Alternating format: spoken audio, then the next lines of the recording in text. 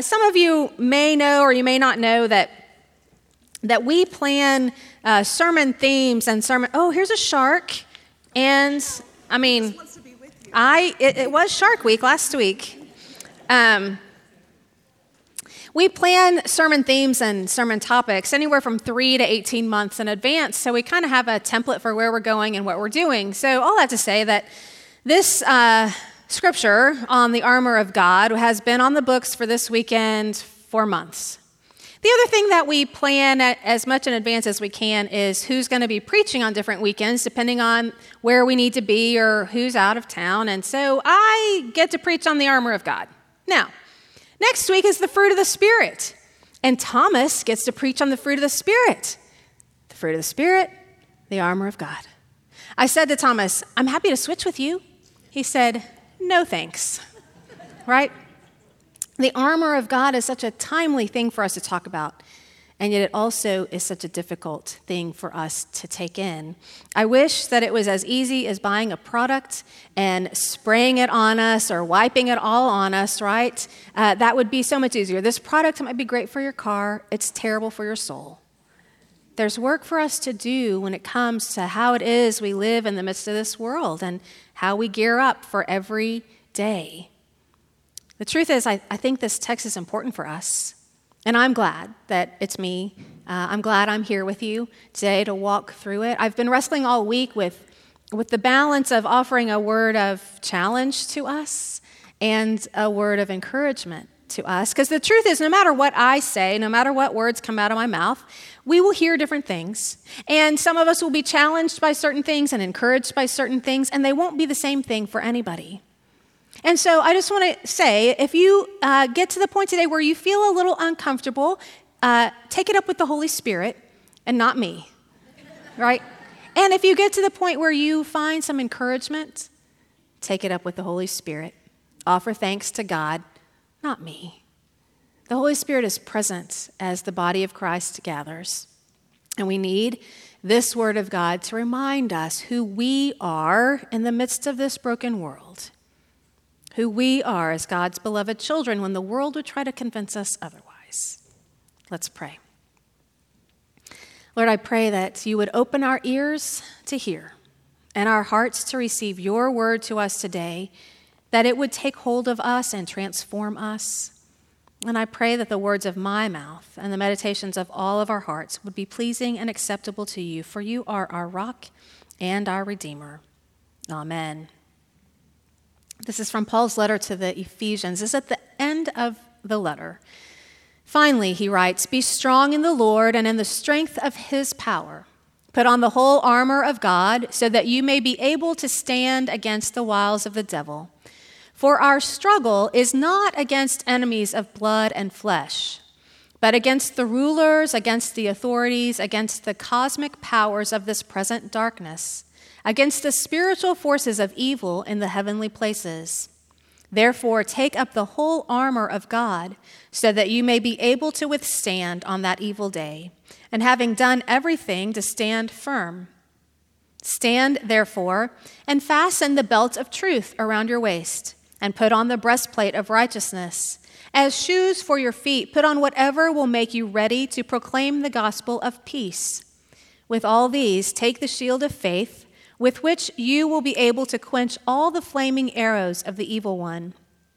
Take the helmet of salvation and the sword of the Spirit, which is the word of God. Pray in the Spirit at all times in every prayer and supplication.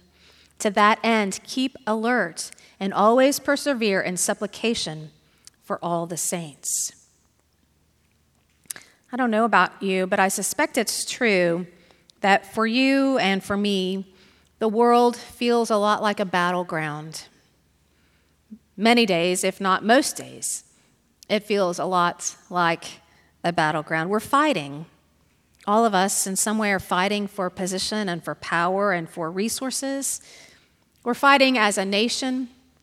We're fighting as businesses and corporations. We're fighting as churches. We're fighting as families and as individuals, all in this quest to find safety and security and power and control. We're bombarded by fear and anxiety. We're bombarded by angst and anger, and the news around us fuels that for us. It's nearly impossible in today's world where we have access to news as it's happening. It's nearly impossible to walk outside of yourself and not hear the news. You turn on the TV, you hear the news. You turn on the radio, you hear the news. You listen to people talking around you, you're going to hear the news. And the news, though there is good news, a lot of what we hear is terrible. And it only fuels our anxiety and our fear and our angst about what to do. It could be any number of issues that trigger that response for you, but I suspect that it doesn't help that we seem to have this cumulative effect of all the things that are wrong in our world. The recent shootings, the crisis at the border, immigration, gun control, healthcare, mental health, domestic violence, climate change, LGBTQ, racism, the war around the world, poverty, the socioeconomic divide. Any one of those things is enough to increase our anxiety and fear. But when they're constant in our thoughts and in our world and in our conversation, it just feels really heavy. We're afraid, and we're angry, and we're on edge. And when we are in these places where we feel threatened, either a real threat or a perceived threat, then physically and emotionally and spiritually and mentally, we stay in this heightened state of anxiety. We're created in such a way with this reflex in us that is to fight, flight, or freeze when we're threatened. And that comes from a part of our brain, the reptilian part of our brain that we need for survival. It's good for survival, but it's not very good for thriving. Because when that part of our brain kicks in, then we are unable to think about what we're feeling or about what we're doing. And we live in a state of reacting to things rather than responding to things. It's as if our response ability is hindered by our reactivity. And we double down on the things that we think will make us feel safe, even if that threatens someone else's well-being. And in our obsession with needing to be right and needing to be certain that we are right, we create enemies out of one another that aren't enemies. Even in the church, we do this. Y'all, the real battle that we are in is not with one another. The real battle that we are in is not against flesh and blood. I think we know that. I think somewhere in us, we know that. If you've been around the church at all for any length of time, you've probably heard the term spiritual warfare. You maybe have experience in that spiritual battle in your own soul and in your own life. You may hear about it in different ways. We're exposed to it, but we don't always know where we land in it. And we confuse the spiritual warfare battle with our disagreement and our angst with one another. I think we know that, but I wonder if we looked at what we post on social media, or if we looked at or listened to how we have conversation with friends during the week, I wonder if our thoughts and our words and our actions reflect the truth about the real battle that we're in. When we find ourselves not agreeing with someone else, what do we do? Where do we put our energy? Do we attack them? Do we avoid them? Do we simply do nothing and hope they go away? Do we stop talking to them and instead we start talking about them? I know that we do. All of us do. But the real battle that we're in is not against one another. Do you know what happens when we do that? Do you know what happens when we make one another, either brothers and sisters in Christ or brothers and sisters around the world in other faiths, any part of God's creation? Do you know what happens when we make one another the enemy? When we use our weapons against one another, we're hurting ourselves. When we make the other person the enemy and we aim our weapons at them, it may wound them, but we're really hurting our own body, our own souls, our own well-being. And do you know what the real enemy does? The real enemy just sits back and watches. We're doing the work of God's greatest adversary when we make the battle against one another. That's not the battle that we're really in. And yet I wonder how much of our time and energy and resources we put fueling that battle, supplying that battle. Paul says, finally, be strong in yourself and in the strength of your power, and put on the whole armor as you see fit. Right? No. Paul says, be strong in the Lord and in the strength of his power. Put on the whole armor of God. Not my own strength, not the strength of my position or my opinion or my power. Not the armor that has my name on it, not the armor of the United Methodist Church, not the armor of a political party or of any ideological stance, the strength and the power and the armor of God, which is ours the very moment we offer our lives to Christ. As soon as we make that first confession of faith, that Jesus is Lord and Savior, this armor of God that Paul talks about is ours. We are no longer ourselves. We are found in Christ. That's how God sees us. We're clothed in new life. We don't have to do anything to receive it, right? It's ours, but we do have to wear it. It's given to us, but we have to wear it. When we surrender our will and our way to God's will and God's way, then truth and righteousness and peace and salvation, they're ours. They're already ours. We're going to walk through the armor of God a little bit. I was so glad for what Amy did, helping us get dressed in the armor of God. And it doesn't work just at school, right? People should take it to their offices, right? And probably at home, it would work well at home too if we all remembered to dress in the armor of God. The belt of truth.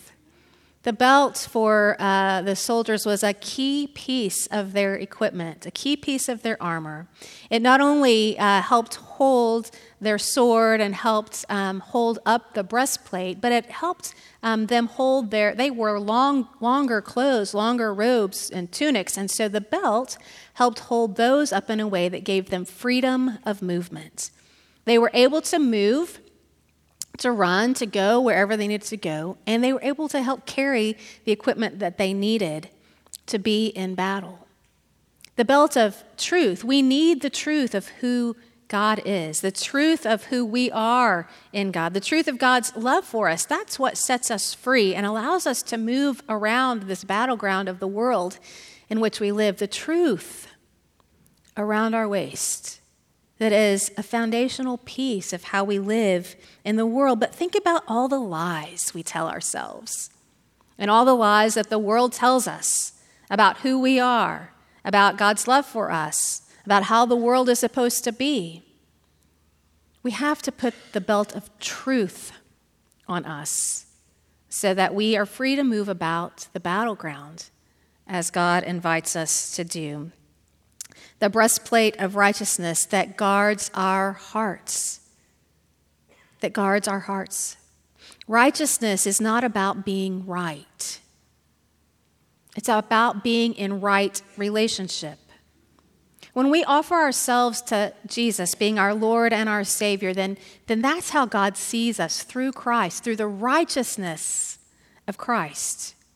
We receive it and we live into it. In Christ, we are in right relationship with God. The breastplate of righteousness is about guarding our hearts so that we stay in right relationship with God. We're created in the image and likeness of God. We belong to God. The world will tell us otherwise. This breastplate of right relationship helps guard our hearts. Shoes for your feet. Shoes are very important. The soldiers would wear shoes so that they were always ready to go when they needed to go. And Paul writes, these are the shoes that carry the gospel of peace. The shoes that we wear as followers of Christ aren't meant to kick people down or trample upon them or walk all over them. The shoes of peace are what God asks us to wear when we go to work, when we walk through our home, when we post on social media. When we're walking out in the midst of the broken world, are our shoes ones of peace? The shield of faith.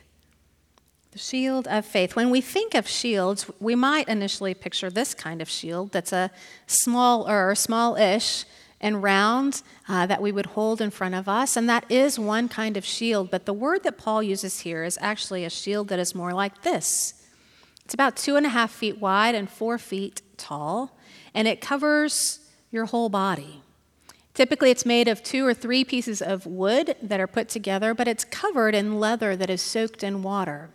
The shield of faith to quench the arrows, the fiery arrows. One of the weapons used was the arrow that would be set on fire. The tip would be set on fire and aimed at you. And so the leather cover that is soaked in water would help extinguish those arrows. And then, of course, the shield itself would prevent the arrow from puncturing you.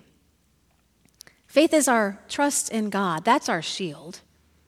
And when you're in the midst of the battle, it's important to know in whom you trust. It's important to know who you're going to look to for orders and for encouragement and for direction. Are you going to look to God? Or are you going to look to the world? Are you going to look to somebody else's opinion? Are you going to look to how you feel? Our shield of faith is faith in God. The enemy is going to attack any way possible, and that will impact us differently. For some, those arrows are arrows of discouragement, of division, of doubt. For some, it's arrows of pride and envy and comparison. Whatever it is that the enemy aims at you, we need the faith in God to know who we are and to know who's leading us, so that when the arrows of the enemy are aimed at us, they don't have any place to land in us.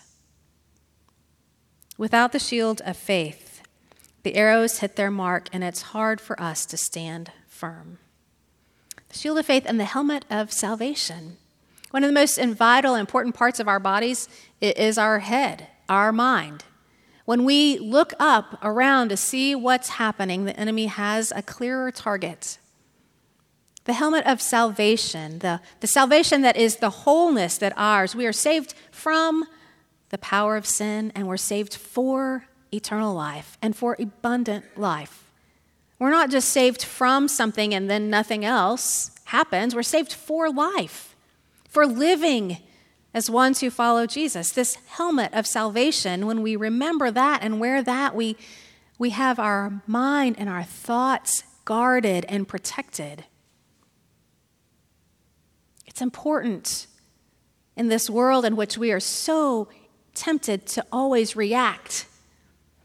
It's important that our mind is protected so that our thoughts lead us to the truth of who we are. And then the sword of the Spirit. The sword of the Spirit that is the Word of God. Scripture. The Scripture, the Word of God, this written Word of God, the whole thing points us to Jesus. The Word of God made flesh. The Word made flesh, who was in the beginning with God. Scripture points us to the Word. The Word points us to Jesus, the design, the blueprint of all of life. This is the only part of the armor that is both an offensive weapon and a defensive weapon. Everything else really is defensive. And this is an offensive weapon as well. Jesus, in the wilderness, when he was tempted, used the Word of God to resist temptation. The Word of God is helpful for us, too, to be used to resist temptation, to know what's true, to know who we are. But our tendency is to use the Word of God to defend ourselves and our opinions and our thoughts, rather than resisting the temptation that comes from living in this broken world. Scripture, the Word of God as a sword of the Spirit, is not intended to be used against one another. It's intended to be used against the sin that is present in our world. Do you hear the difference? Scripture is not intended to be used against one another, but against the sin and the brokenness and the oppression and the injustice in our world. The challenge is, many of us don't even know what the Word of God says. We know some of it because we have it as a tool, and so kind of as a last resort, sometimes we need something to help defend ourselves, and so we go to the Word of God, and we find what God says that lines up with how we feel or what we think, and clearly if God says it and it's how we think, then we must be on God's side, and God must be on our side.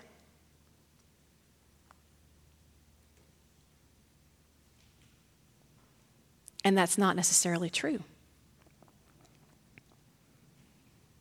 The Word of God is to be hidden in our hearts. The whole Word of God points to Jesus. The whole Word of God speaks to God's love for all of God's people, speaks to God's love for all of creation. It is God's story of love for us. What if we actually allowed the Word of God to be primarily God's story of love and less God's story of punishment for people who don't agree with us? What if we actually allowed the sword of the Spirit, the Word of God, to be an instrument that helps us stay in right relationship with one another and with God, rather than needing to use it to prove our point?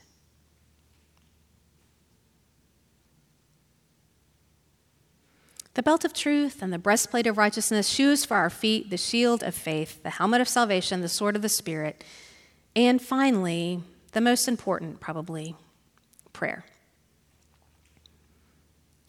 Without prayer, which is our communion and our communication, our connection with God, without that, we might as well be using armor all. Prayer is what holds the whole armor together. Without prayer,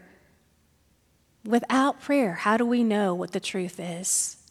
Without communion with God in prayer, how do we know what it means to be in right relationship? How do we know God's peace? How do we know salvation? Without communion and communication and connection with God, how do we even know what the armor looks like? The truth is that we don't.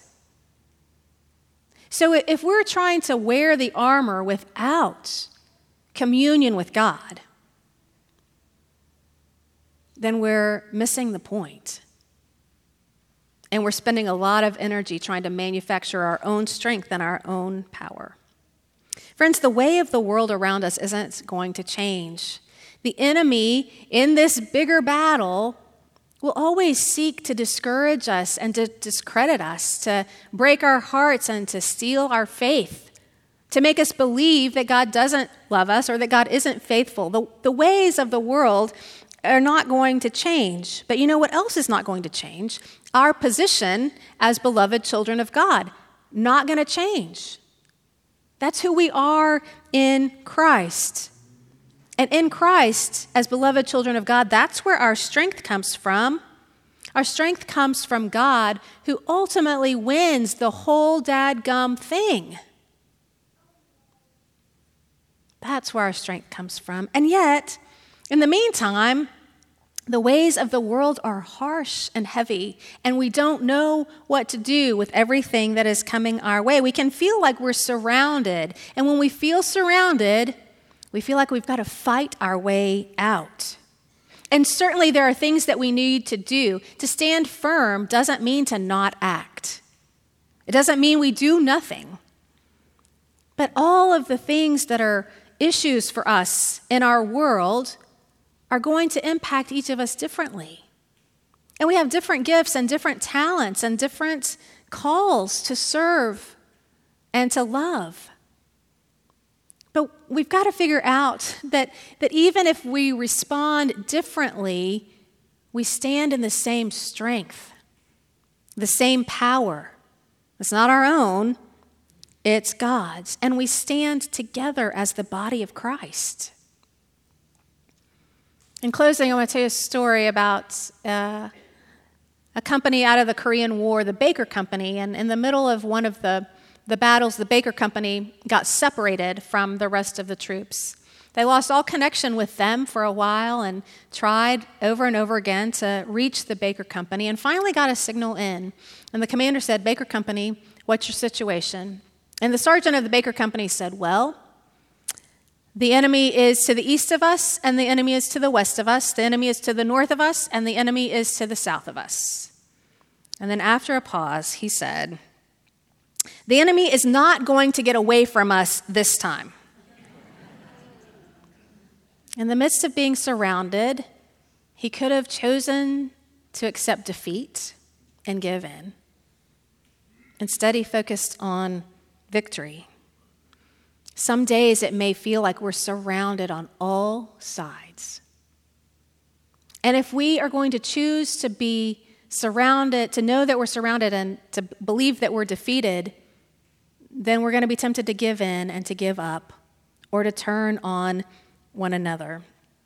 But if we know that we're victorious, if we know God's already won, then we can stand firm and we can stand together. If we think that the enemy is flesh and blood, if we think that the enemy is one another, then we've already lost, friends. But if we understand that the real battle is greater than this, it's on a different plane. If we understand that, and if we know that we're in Christ, that we are secure in Christ, then we don't have to be afraid.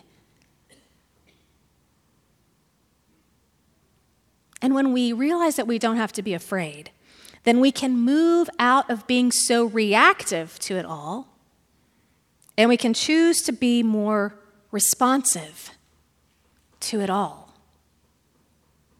The world needs us to respond more than it needs us to react. Finally, Paul says, "Be strong in the Lord and the strength of his power." Let the people say amen. I want you to turn around and look at one another in this space. Just look at the people that are here. Look at one another. Look at somebody in the eyes, not just looking at people. Look at someone, right? Okay, these people that you just looked at are not your enemies.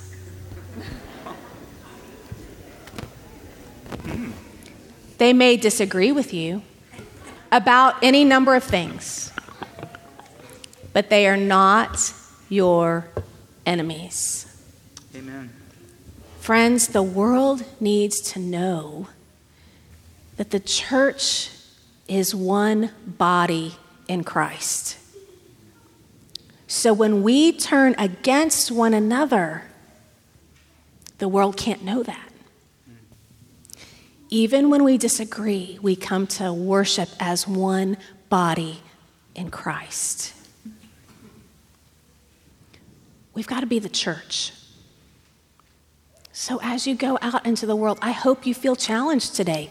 Take it up with the Holy Spirit. And I hope you feel encouraged today. Give thanks to God. Because we're not in this alone. But we've got to stop aiming our weapons at one another. Amen. Let's make the work hard for the enemy, shall we? Let's make the work hard for the enemy. Because we are one in Christ. So as you go back out into the world, that will, as soon as you go out the doors, the arrows will start flying, I guarantee you, right? Choose to know that you go in the love of God. Be sure of God's love for you. And go in the grace and the peace of our Lord Jesus Christ. And go in the power and the fellowship of the Holy Spirit. Amen.